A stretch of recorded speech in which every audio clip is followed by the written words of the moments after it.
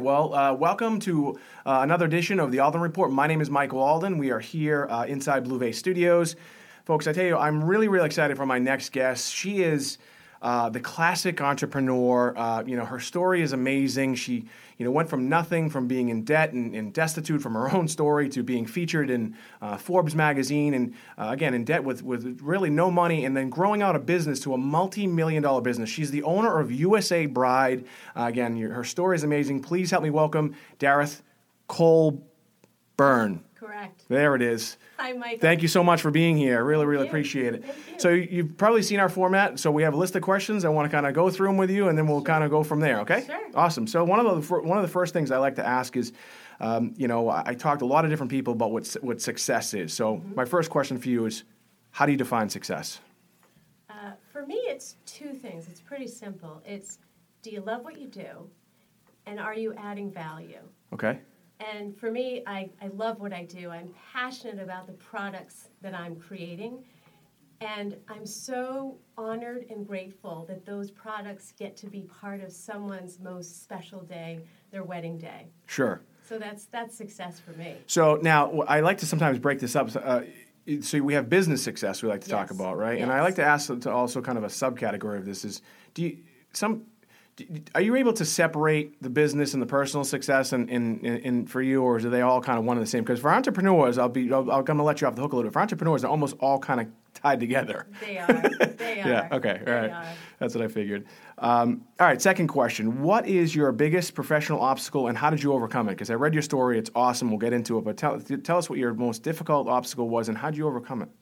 I think when starting the business, my biggest obstacle was actually this. Sure. It was fear. Right. And doubt. Right. And as we talked about a little bit, when I first started the business, I was a single mother. I had no money, $30,000 in debt, lived in a crappy apartment. And what I did was I scraped up enough money, and I happened to go to a weekend seminar. It was a Tony Robbins seminar. Okay. It was a fire walk. Yeah. And I tell you, when you're standing in front of that fire, you're feeling the heat from those hot coals. There's Right. all kinds of fear and doubt coming Right. up. But when you get to the other side, for me, it was life-changing. Sure. It's all about what felt impossible was now possible. Sure. And I look for those kinds of situations, people, opportunities, seminars that continue to stretch my thinking. Right. In those possibilities. So your most difficult thing was really overcoming your own personal obstacles, which was your brain, right? Yeah. Yeah, I mean, I'm a big subscriber of that we control our thoughts. Our thoughts don't control us. And it's really difficult sometimes for people, especially even being an entrepreneur when things get tough, to step back and say, hey, you know what? I control my thoughts. Yeah. Right? And it's a constant, it's something that I continue to do. It's like working out. You don't just become fit one day and say, okay, I'm fit, I can stop working out. Right. So I'm constantly reading and attending workshops that I can Right. learn and grow more. Yeah, that's a good point, because a lot of people think that they, go to these seminars, and I wasn't a believer in any of this stuff myself when I was younger. Yeah. They think they just go to one seminar and then their life is going to change forever, but that's not really the case. I mean, that one instant helped set you on a path, trajectory, obviously, to where you are today, but it does take like time, right? Yeah. All right. Well, because a lot of people, again, they look for that instant. Yeah.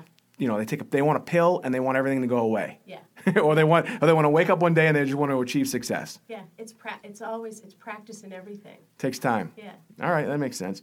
Now, I talked to a lot of people about business and in education.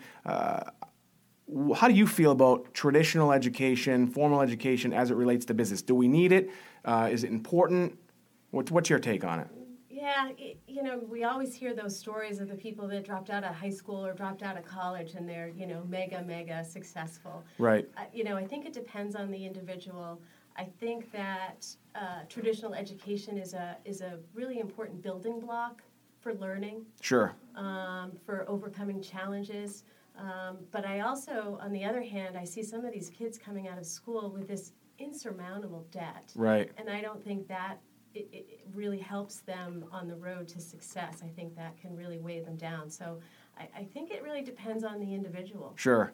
Yeah, it's funny. I I'm an attorney by trade. I went to law school, and I remember getting to my last year and saying to myself, I have no idea how to be a lawyer, and I don't know what I'm going to do, you know. And then you graduate high school, and then you go to college. You graduate college, and it's like, now what?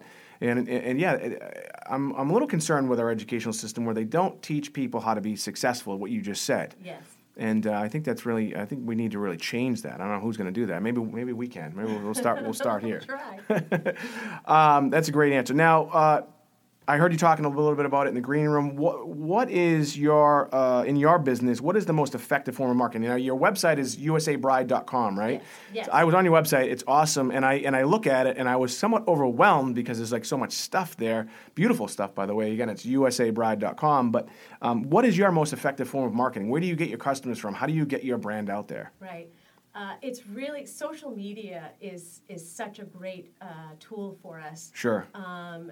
Weddings are such a community event. Brides love to talk about it. They love to share about it. They want to be inspired, so visual is really important. So Pinterest is number one for us. Right. Facebook's important. We do a lot of customer service via Facebook. Right. That's how they want to communicate with us. Sure.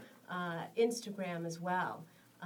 And now those channels also, they're always changing and evolving, and now there's advertising components to them. So we're playing around with different pieces and what works the best and where to put our money and effort, because social media does take a lot of time and effort. Now, do you do that yourself, or do you have someone that does that for you, or? It's a combination. When I see something, I'm on my phone and I'm posting it up here. I'm putting it here. I'm putting it out there. I have interns that help with that because truly the young people now, I feel old saying young people. Right. But, they were born into this social media. So you don't have to teach them how to use Instagram or some of these other things. You may want to teach them what your brand is and what your voice is and how you want it to be portrayed. Right. And you have a little girl, she was 11 when I read the story. Was she still 11 years old, right? Yeah. So she, I have a 9-year-old and she has an Instagram account. I'm not letting her get Facebook yet, but, No.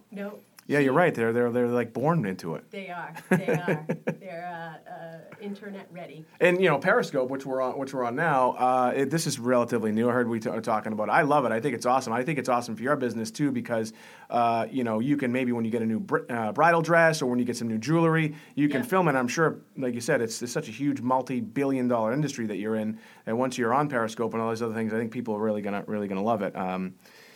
Now, stress. As an entrepreneur, if you've, again, you were featured in Forbes magazine. I read Inc. all the time, and stress is a very big factor in all of life. But when you look at stress from an entrepreneurial standpoint, it's a real problem. There's a high level of suicide. There's a high level of depression and things like that. Yeah. How do you handle stress? What's your secret? What do you do?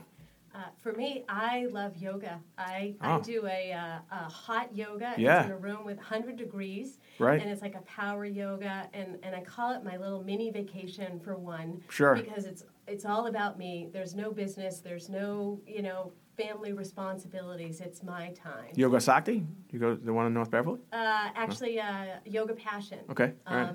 And in particularly with yoga, the practice is about the breath, the focusing on the present moment. Right. And I think that's a really good thing to be able to practice with everything else that goes on in the world.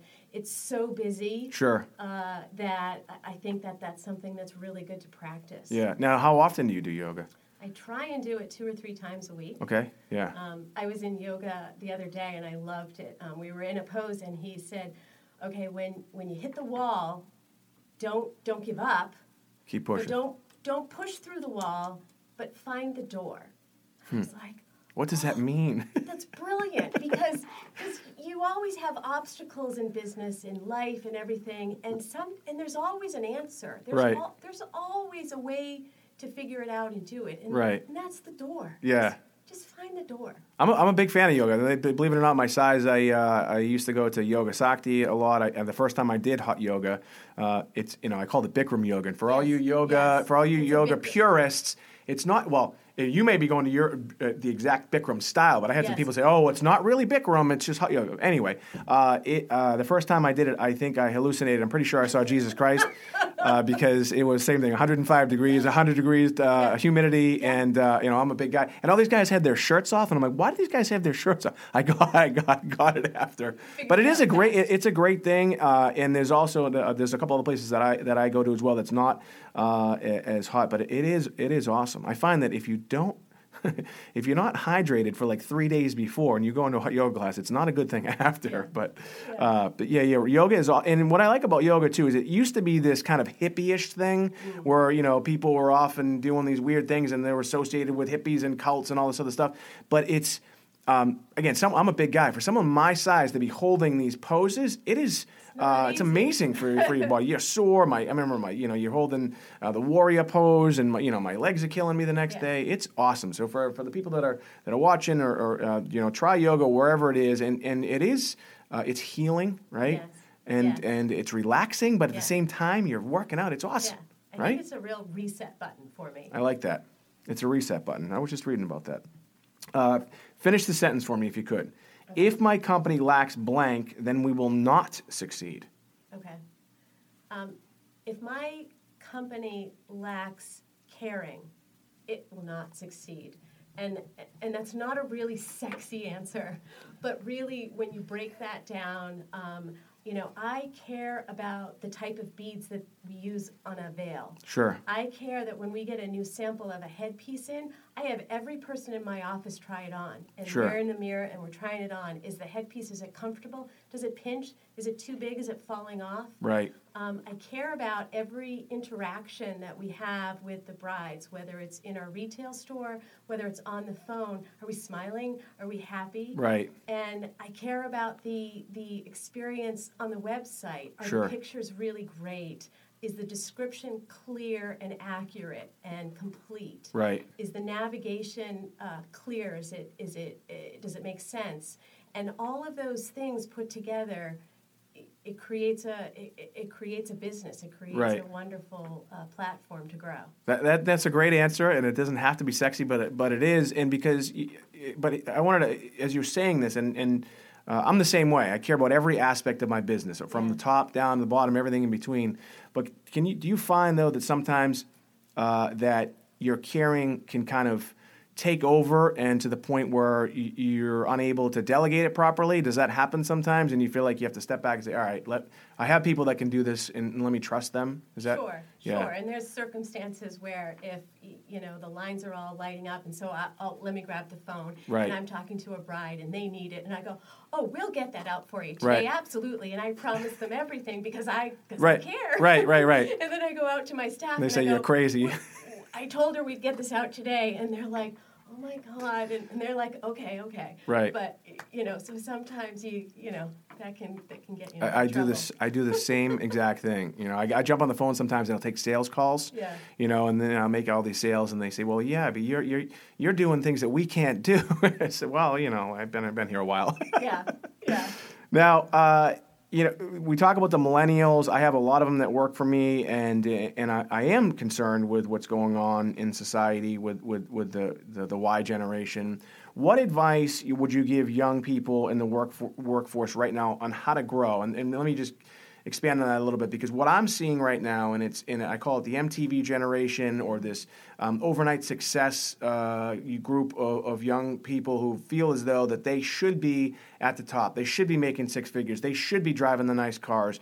And it kind of scares me because they shouldn't be, right? Yeah. So, at least right now. So what advice would you give them? Really, it's learn more. Okay. I think that some of them think that their education is done when they graduate. Right. And it's really just beginning. Right. And, today you have access to so much information with the internet. There's so many successful people out there in so many different fields that, if you don't find a mentor, find a book, find a seminar, find a workshop, find a free webinar. There's so much stuff out there that you can learn, and I think that's so important. I agree, because you feel like sometimes when you go to college, or even then you go on to you get your master's and law school and all these other things, you feel like I've done enough. Yeah. But you're really just getting started.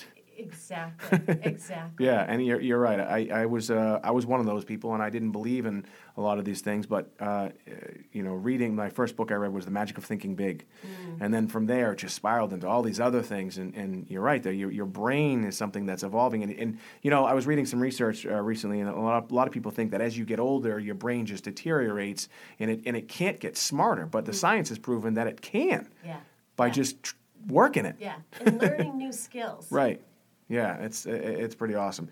Now, we talked again. So I don't know if this was a secret strategy that you gave, but can you give maybe a secret strategy or business technique that you use other than caring, other than learning more, that maybe an entrepreneur right now listening can take advantage of, or a young executive or someone in the workforce that again is looking to maybe take that next step? Is there a secret that you do that most people, or something that you see that most people don't do that they should be doing?